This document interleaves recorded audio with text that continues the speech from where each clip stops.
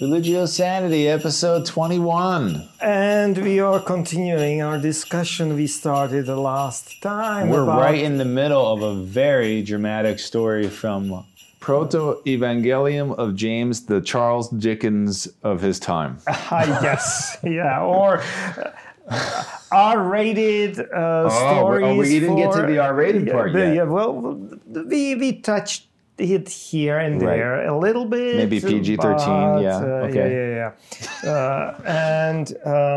So we were talking about at earlier times where we heard about Immaculate Conception of Mary. Yes. By Joachim and Anna. Yeah. And how she was brought up first in her home without touching ground, then brought to temple, and then under divine orders through oracle. All the widows came in. Or divination, dove came down to a rod of widowers.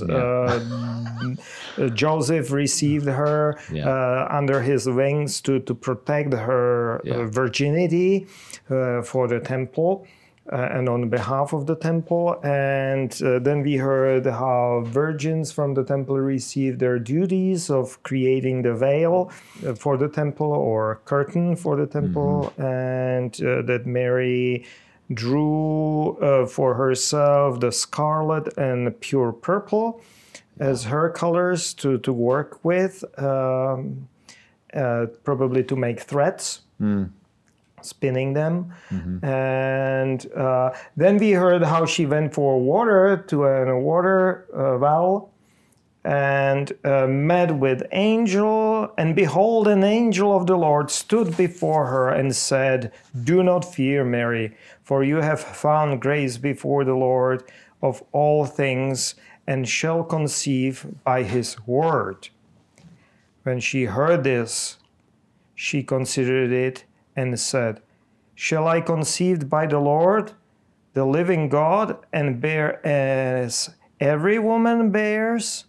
And the angel of the Lord said, "Not so, Mary, for the power of the Lord shall overshadow you.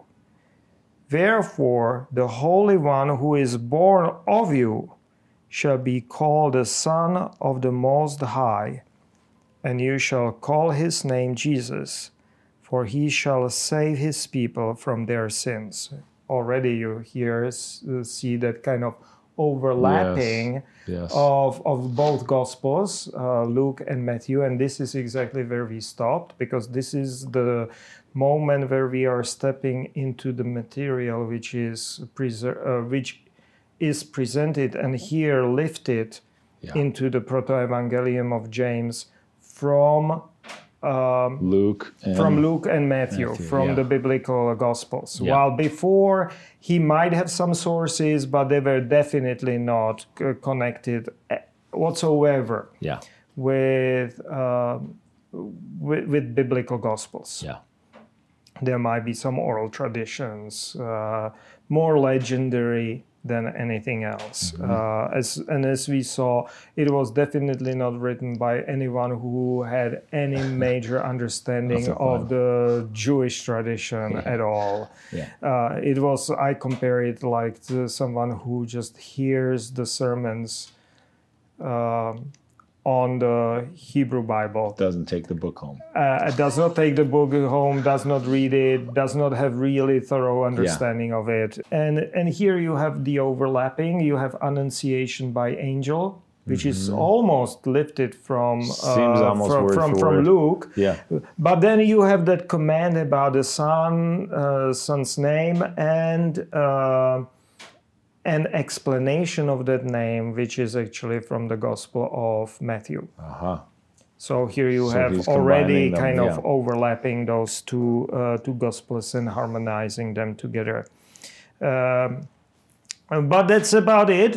She receives that, the servant of the Lord, I am, and I'll let it be to me.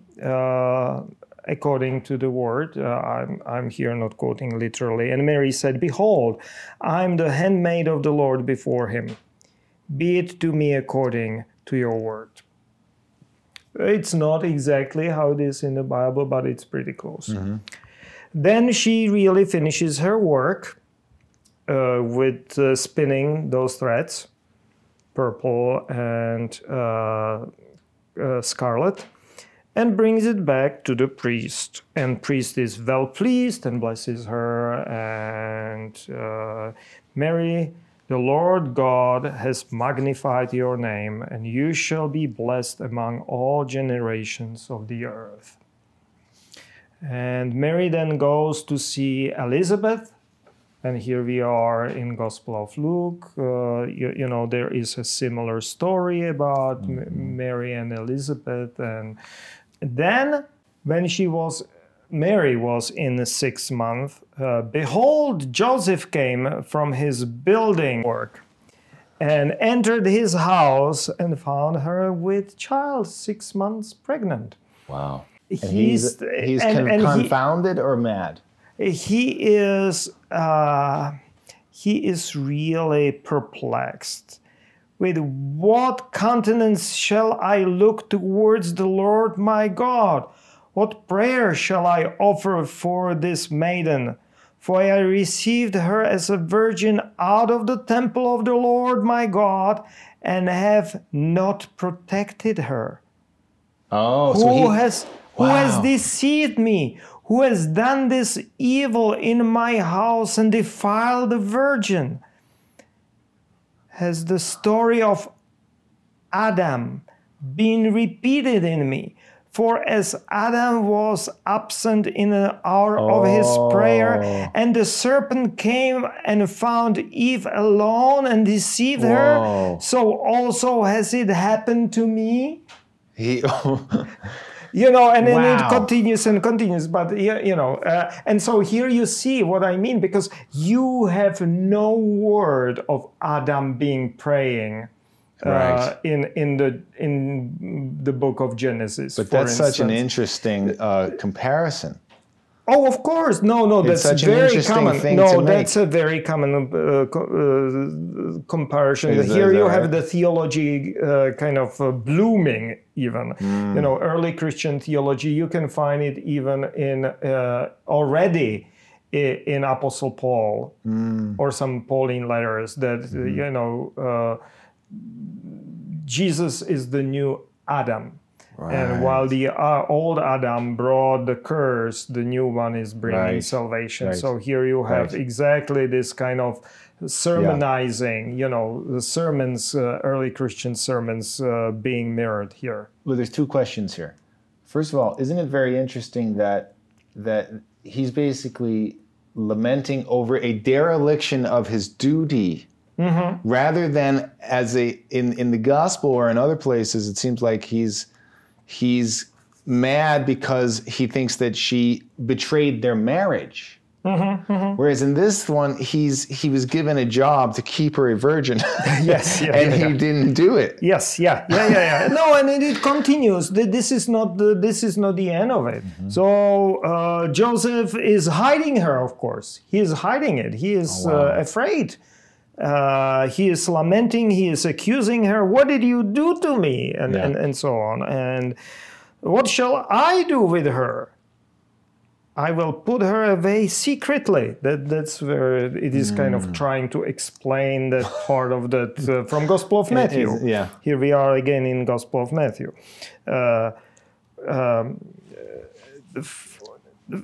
He hears from her that it was started by the Holy Spirit, but he knows that it is at the same time quite weak explanation, at least, you know, on the face of it.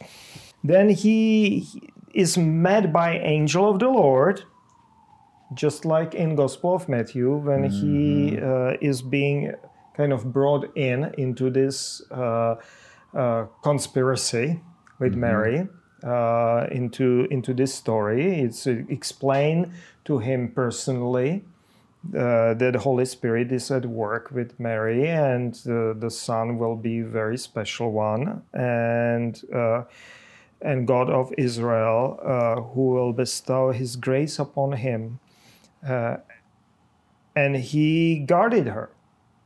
The Lord guarded her, Mary.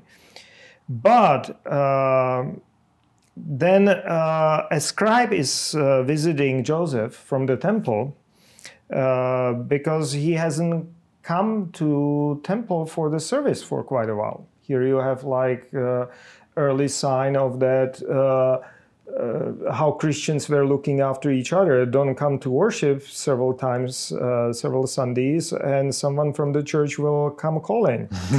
Yeah. Or among evangelicals, yeah. Kind of projecting their own experience to the temple religion. No one would care in the temple setting. That's the projection from the Christian setting. Yeah. But and Joseph said, because I was weary from the journey and I wanted to rest, so that's why I did not come to temple. Here it does not take the long. They just noticed that he returned from his work and he did not show up for a worship. So they sent, here he is called Annas, scribe, who is visiting. But while he is there and chatting with Joseph, checking why he did not come to worship, he noticed that Mary was pregnant. He couldn't hide her in another room when the dude showed up? I don't know, those were probably small houses, And he went running to the priest and said to him, Joseph, for whom you are witness, has grievously transgressed. Sure, it was his duty to do that. And the high priest said, in what way? And he said, the virgin whom he received from the temple of the Lord, he has defiled. And has secretly consummated his marriage with her and has not disclosed it to the children of Israel. And the priest said to him, has Joseph done this? And Annas said to him, send officers and you will find the virgin pregnant. And the officers went and found as he had said, and brought her and Joseph to the court. And the priest said, Mary, why have you done this? But she wept bitterly, saying, as the Lord my God lives, I am pure before him, and I know not a man. And the priest said to Joseph, why have you done this? And Joseph said, as the Lord my God lives, I am pure concerning her. And the priest said, do not give false witness, but speak the truth. You have consummated your marriage in the secret, and have not disclosed it to the children of Israel, and have not bowed your head under the mighty hand in order that your seed might be blessed. And Joseph was silent.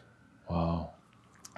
Then continues something, and again, kind of like almost an anecdote here, or partly joke. It's anecdote lifted up again from the very, very superficial reading of the Bible, because the priest then gives them that ordeal, judgment with a bitter water. Are you familiar with bitter water ordeal? No. That is described in the book of Moses, in the Numbers. And it's the rule to find paternity. If there is an accusation of illegitimate sex or pregnancy, then the woman is brought to the temple and given an ordeal of bitter water. That text in Numbers is like two different layers overlaying each other. In one they are sweeping the floor in the temple and putting it into water, mixing it and giving it to her to drink. Wow. In the other one they are writing curses on a parchment which they are washing into that cup. and giving it to her to drink. Okay. So here you have like two different layers kind of put together. That's very interesting from the critical perspective there. But it's clearly a description of ordeal, which is a divine judgment. It's like a punishment, or is there? No, it's not punishment. It's to find out whether that is legitimate or illegitimate how would they find pregnancy. out? Technically, how would they find out after you drink it? So they are giving it to her to drink this what is called bitter water. Yeah. And then either on that parchment it is written, or then in that pre-writing period it was clearly pronounced or said the curse that if that pregnancy is illegitimate, let the effect of this bitter water be in your tummy. That you will miscarriage, or your stomach will burst, or there is a curse accompanying. I now don't remember exactly how it is. So basically, the baby's gonna die. I did the exegesis of that long time ago. Yeah, let you die during the childbearing, or during the birth. Because the floor in the temple, where you had the sacrifices, imagine that the blood of the animals and everything. The temple functioned primarily. We have all that kind of beautiful images of temples because we see the temples where there is no cult going on. Those archaeological in Egypt or elsewhere, we see the temples devoid of the real temple life. The real temple life was pretty stingy and awful. It was like a slaughterhouse. Just imagine all the animals being brought in, being sacrificed and offered on temples, and part of it eaten by those who brought those animals there, and part of it probably sold out as a proceed for the temple and its functioning. And so on the floor of the temple, it'll be full of botulism. Oh God, yeah. Yeah, you have all these cows and sheep and all of those animals which are associated until today with botulism. Yeah.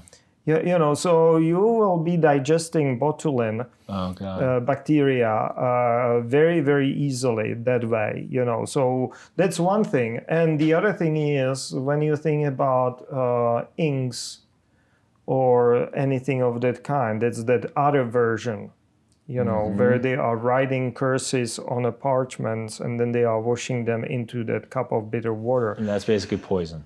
That could be poison as well. I don't know. I'm not saying it is poison. Depends how you make that ink. But considering how they made inks back then, it'll be soot and different other pigments. Most of them derived from heavy metals or some metals, oxides of metals.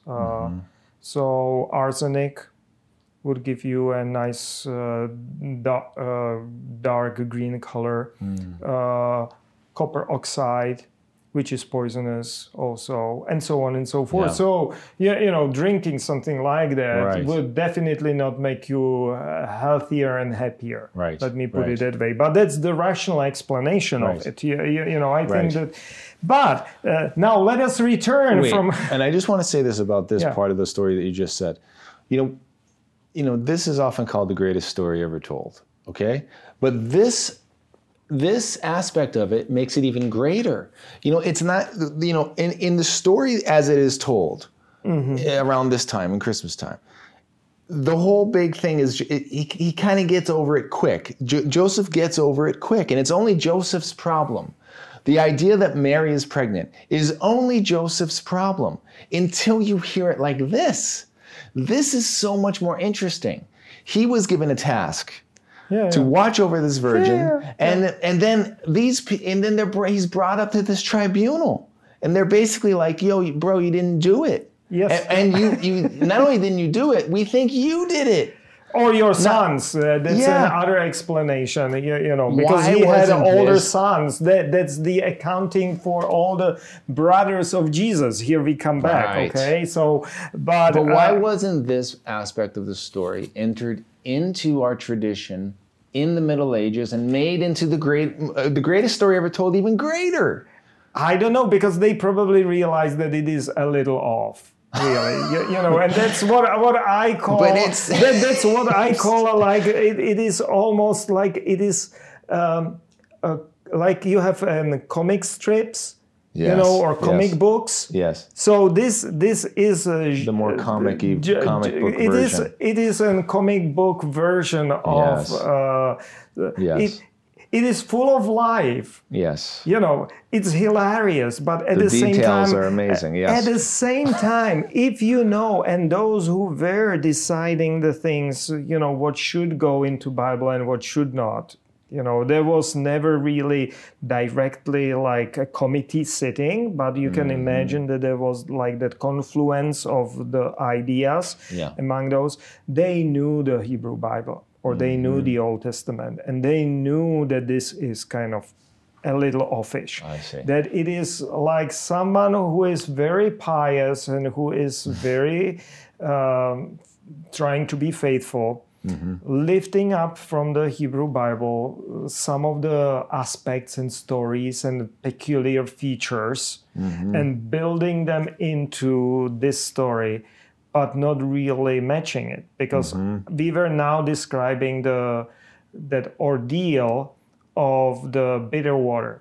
Yes. Okay, I gave that summation of how it was in the Hebrew Bible, more or less. I did that exegesis something like 7 years ago, so I might have few details a little off, but it's clear that it was only for the woman. Yeah. Because that was where they try to make sure whether that pregnancy is legitimate or not. Yeah. Okay? But in Proto-Evangelium of James, you have the hilarious aspect of it, that it is not only Mary who is drinking this bitter water, but it is Joseph as well, of course. Okay? So give back the virgin whom you have received from the temple. And they do that. And the priest said, I will give you both to drink the water of conviction of the Lord. Wow. And it will make your sin manifest in your eyes. And the priest took it and gave it to Joseph to drink and sent him into the hill country. And he returned whole. And he made Mary drink also and sent her into the hill country. And she returned whole. And all the people marveled, because sin did not appear in them. Wow. But this is clearly, like you heard that in a sermon some time ago. It caught your attention because it is this ordeal of bitter water is peculiar. Yeah. It is very special. So you heard that, or maybe during catechesis, while joining the church, or somehow you heard about it. You never really fully grasped that. And then you wrote about it, And then you are trying to introduce it into this Proto-Evangelium of James, and it is a little offish. You make even Joseph to drink. The other thing is that we never really know whether it had been ever used. It is one of those ordeals preserved in the books of Moses. But no other evidence. Those are like very, very few of these magical rituals. They are very few of these divination practices. You can call it divination practices. This is one. And I bet you that if you ask just regular churchgoers whether they ever heard about ordeal of bitter water or something like that, I think that 90% would have no idea what we are talking about. Okay, so here we return back. So they are fine, and everybody's amazed, and everyone is amazed, and they dismiss them. They don't know what to do with them, and so they are dismissed. And that's the time when King Augustus decreed that people should be counted. And that all those in Bethlehem in Judea should be enrolled. Here it is kind of not the counting of the whole world. Yeah. I can read it. And there went out a decree from the King Augustus that all those in Bethlehem in Judea should be enrolled. So here he is trying probably to kind of harmonize or correct that there was never under Roman Empire that universal census. We talked about it, I think. So here he is declaring that, and I am assuming the author is he. The author is kind of making it that only those in Bethlehem should be counted here. So instead of the whole world being counted, here you have only Bethlehem. And Joseph said, I shall enroll my sons, but what shall I do with this child? How shall I enroll her? He's talking about not child, which is still not born, but about Mary. Oh. Did he kind of think of her as his child? That is, because it's his she charge. was entrusted to him. Right. Okay. How shall I enroll her as my wife? I am ashamed to do that. Or as my daughter? But all the children of Israel know that she is not my daughter. See, wait, this is so interesting. Wait. Because of what you said last time about this whole idea that suddenly Joseph is out of the story. People are saying when they see Jesus, they're saying, "Oh, the son of Mary." Mm-hmm. This makes more sense. That all makes more sense now when you read this. Am I wrong? Because it's like him being the almost like it's almost like Joseph is his grandfather in a way. It's almost like Mary's father is Joseph in a way. Yeah. No wonder he would be out of the picture at a certain point. And here you see why people clearly consider this to be a legend.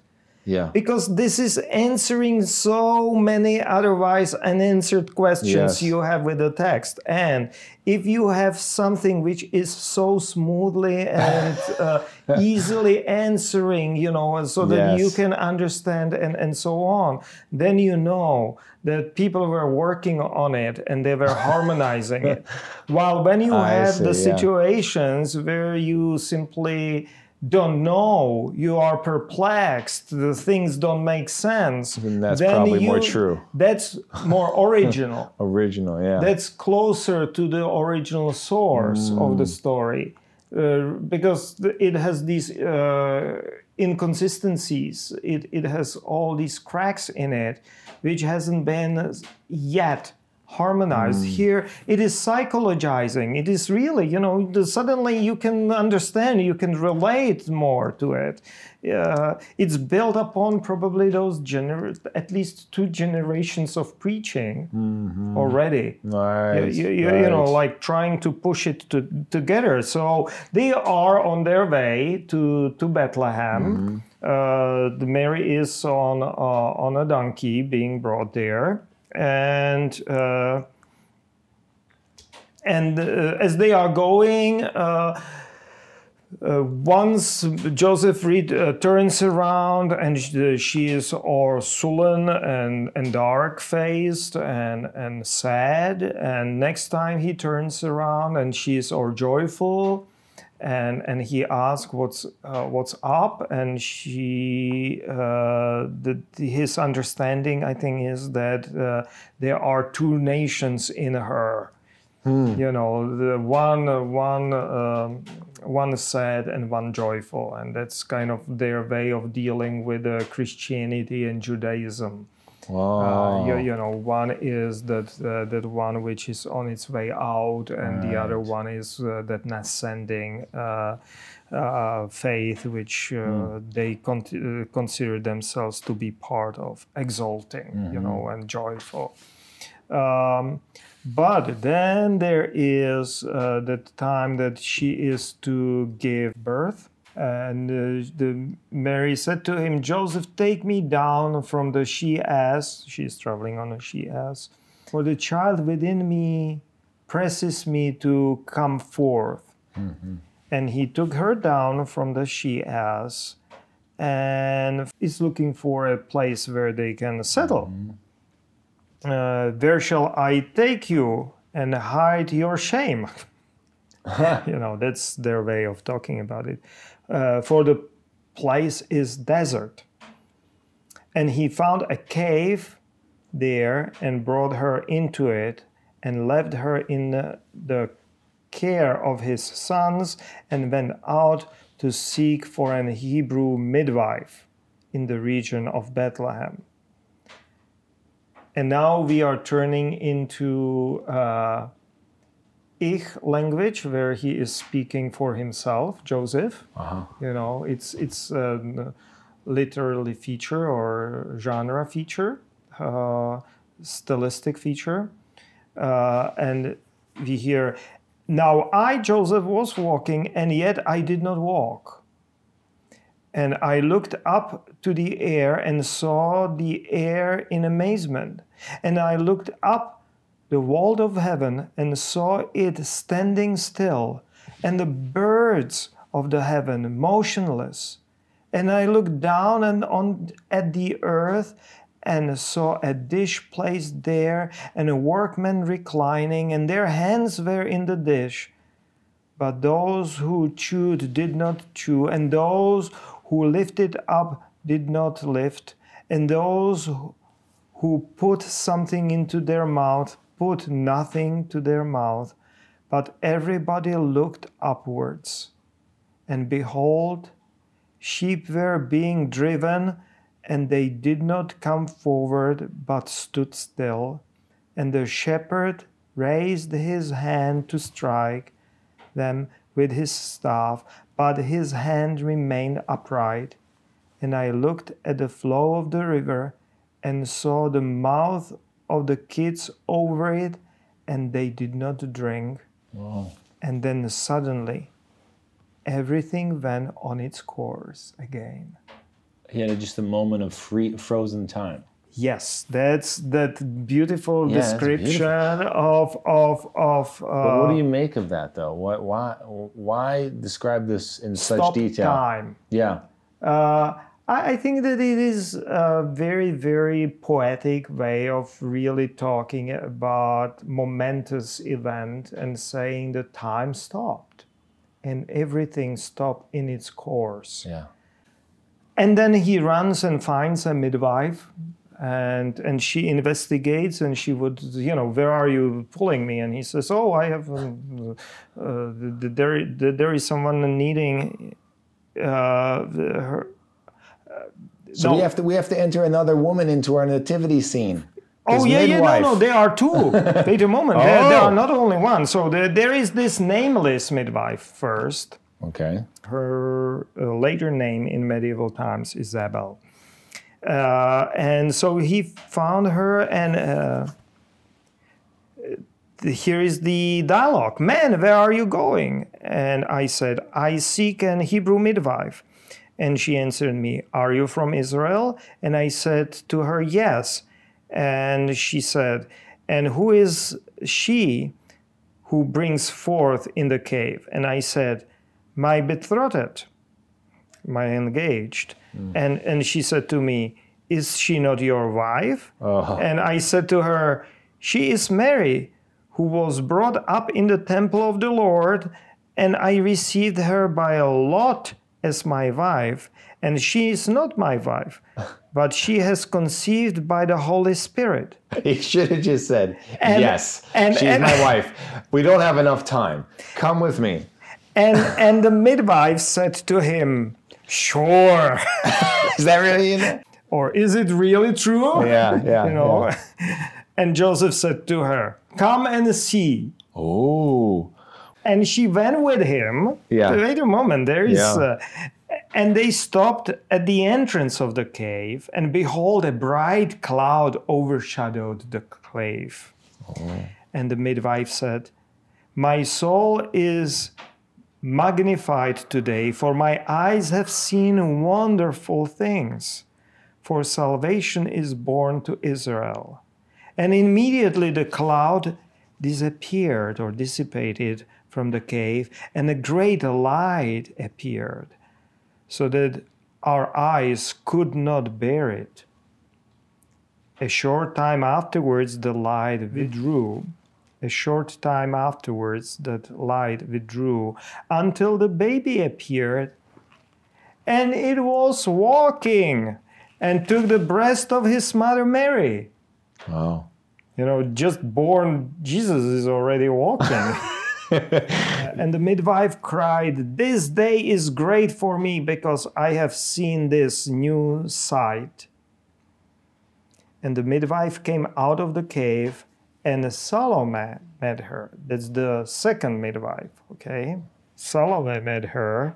And no, this is not the Salome that we know. No. This is a different Salome. This is a midwife Salome. They need to be two because you have two midwives in Exodus also. They are differently named. It's Sifra and Pua. But, you know, they need to be two. Okay. Probably for that reason, I don't know. And so Salome came into this picture, and Zabel said to her, "Salome, Salome, I have a new sight to tell you about. A virgin has brought forth a thing which her condition does not allow." And Salome said, "As the Lord my God lives, unless I insert my finger and test her condition, I will not believe that the virgin has given birth." Whoa. And the midwife went in and said to Mary, "Make yourself ready, for there is no small contention concerning you." And Salome inserted her finger to test her condition, and she cried out, saying, "Woe for my wickedness and my unbelief! For I have tempted the living God, and behold, my hand falls away from me and is consumed by fire." Oh my God.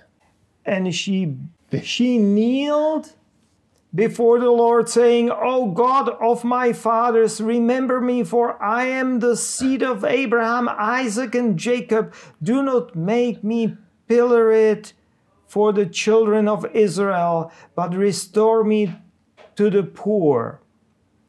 For you know, Lord, that in your name I perform my duties, and from you I have received my hire."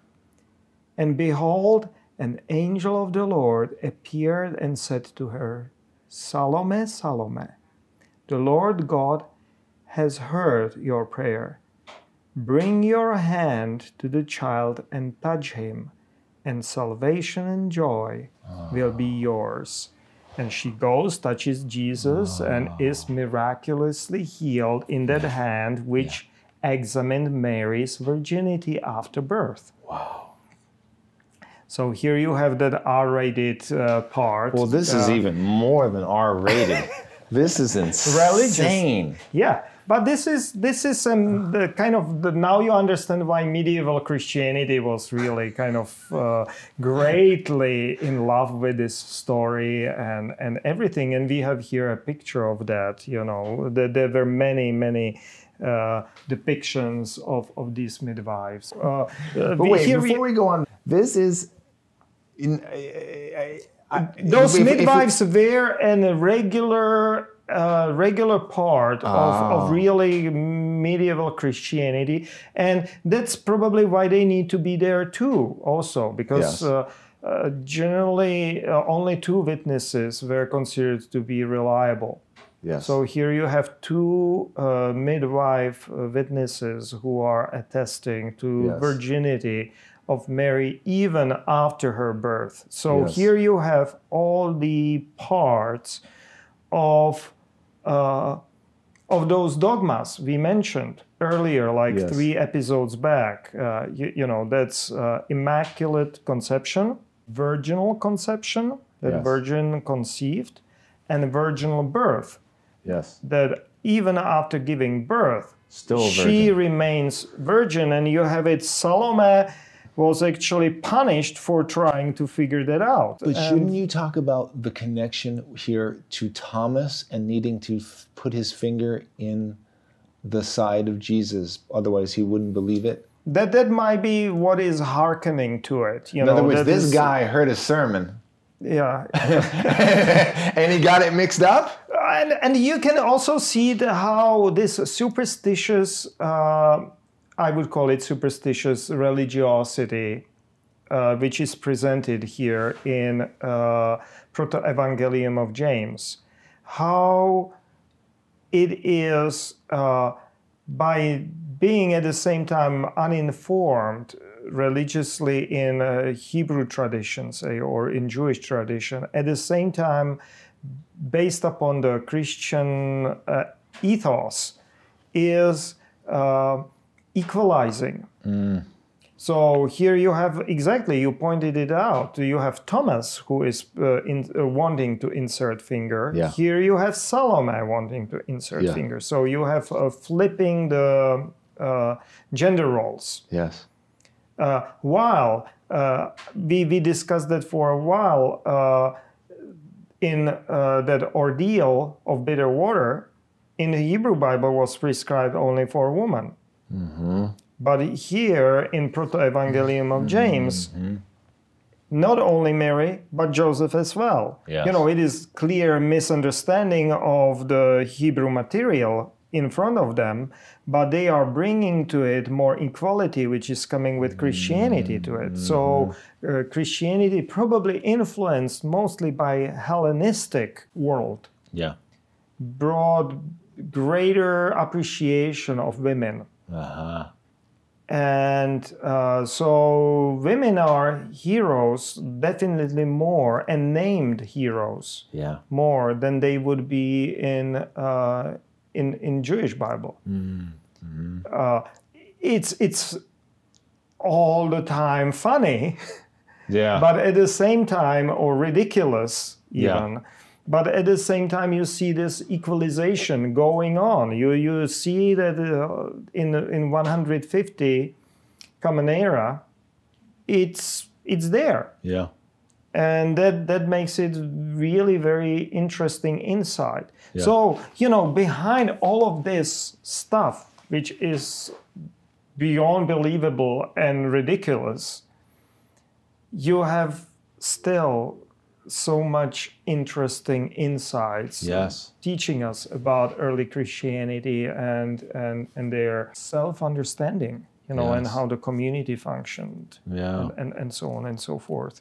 So, and then, and behold, Joseph was ready to go to Judea, and there took place a great tumult in Bethlehem of Judea, for they came wise men saying, "Where is the newborn king of the Jews? For we have seen his star in the east and have come to worship him." And then here we have Herod appearing. And Herod heard this and was troubled and sent officers to the wise men and sent to the priests with the questions, how it is written in old books, and so on and so forth, and sends them out to Bethlehem, just like in Gospel of Matthew. Here we are again back in Matthew, and then they pay homage to Jesus, wise men, and depart, like in the Gospel of Matthew, they depart other way. Mm-hmm. Then king, recognizing that, he was deceived, sends officers and with the commands of murdering babies, particularly focusing on John, Don't ask me why, but John is the primary focus and Herod is kind of, maybe because of the later being executed by different Herod. Okay, but this Herod the Great is kind of focusing, maybe the author was completely misunderstanding because there were too many Herods. Of different other attributes, or different other names and different generations. But Elizabeth is hiding John. They are hiding. The hill is open for them, so they are hiding in it. And Joseph is commanded to take Jesus to Egypt, from where the Son of God should return. That's the similar quotation, and that's the end, almost. Now I, James, wrote this story in Jerusalem when tumult arose on the death of Herod, and withdrew into the desert until the tumult in Jerusalem ceased. And I praise the Lord God, who gave me the wisdom to write this history. Grace shall be with all those who fear our Lord Jesus Christ, to whom be glory forever and ever. Amen. Wow. And that's it. Yeah. This is the end of Proto-Evangelium of James. So is that common to have that long of a first person thing at the end of a... Oh yeah, occasionally it would be. It's usually a sign that it is an forgery.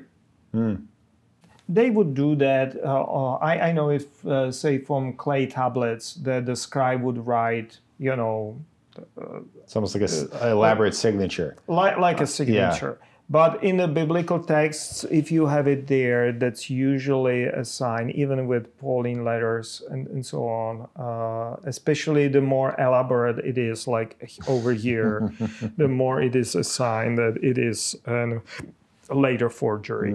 Yeah, and this was clearly not written around that time. And it assumes certain titles, say, for Jesus and so on, which would definitely not come at that time. This is trying to project itself to be like just few years after Jesus was born over here, okay? I see. At the death of the King Herod the Great. That does not fit. By that time, no one would speak about Jesus as Jesus Christ, for instance. Jesus was just a baby at that time. So you just brought us through 6 episodes of the same Christmas series. Let's imagine somebody listening, binging all of them on Christmas Eve. Oh my! And finding him or herself with this, which I can relate to right now, which is like this wonder of this connections you've brought to this, but also a shattering, in a way, of this legendary story that we have so many emotional connections to.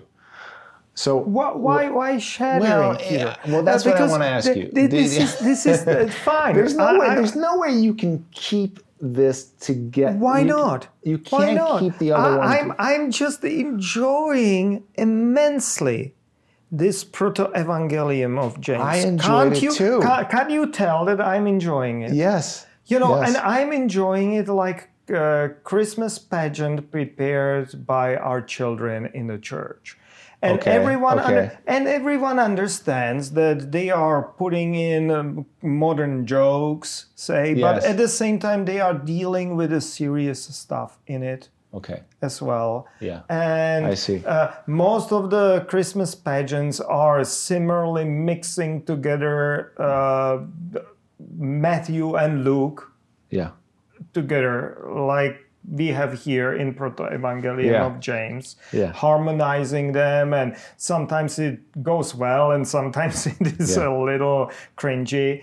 And at the same time there are thrilling moments, and sometimes you are saying, oh really? Yeah.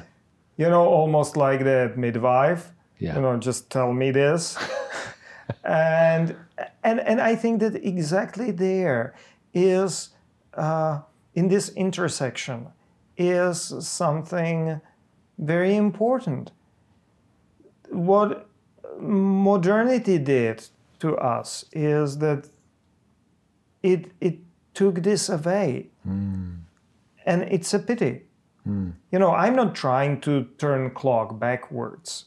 I would love us to take it with grain of salt, or to take it with this humor which is present there.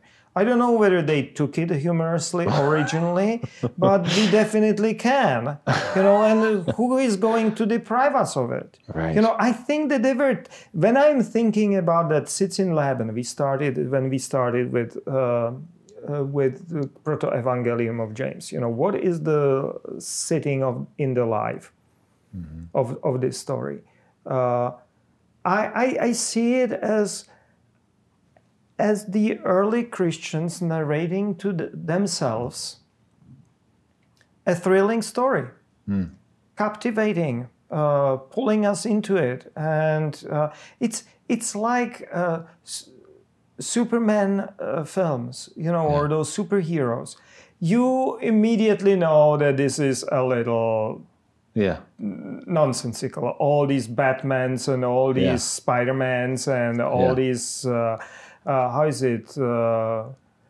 super women and and they have ridiculous costumes and driving ridiculous cars and those are and still are thrilling and people watch it and binge watch it especially around the holidays when they have more time and I think it is something like that. Yeah, I see. I would compare it to it, or we compare it, this storytelling to those comic books. Right. And you don't need to give up your rationality at the same time. I think it is that is that mistake that we took it, and it has to be true. The virginal birth has to be virginal birth, and you can actually document it that. It hasn't been always like that. Right. Or it was more like aspirational, hopeful thing rather than insistence on a dogma. Yeah. It was narrated like these stories. Yeah. More. And so I think I get what you're saying. It's all about the approach. The approach each of us have to the story is what really matters.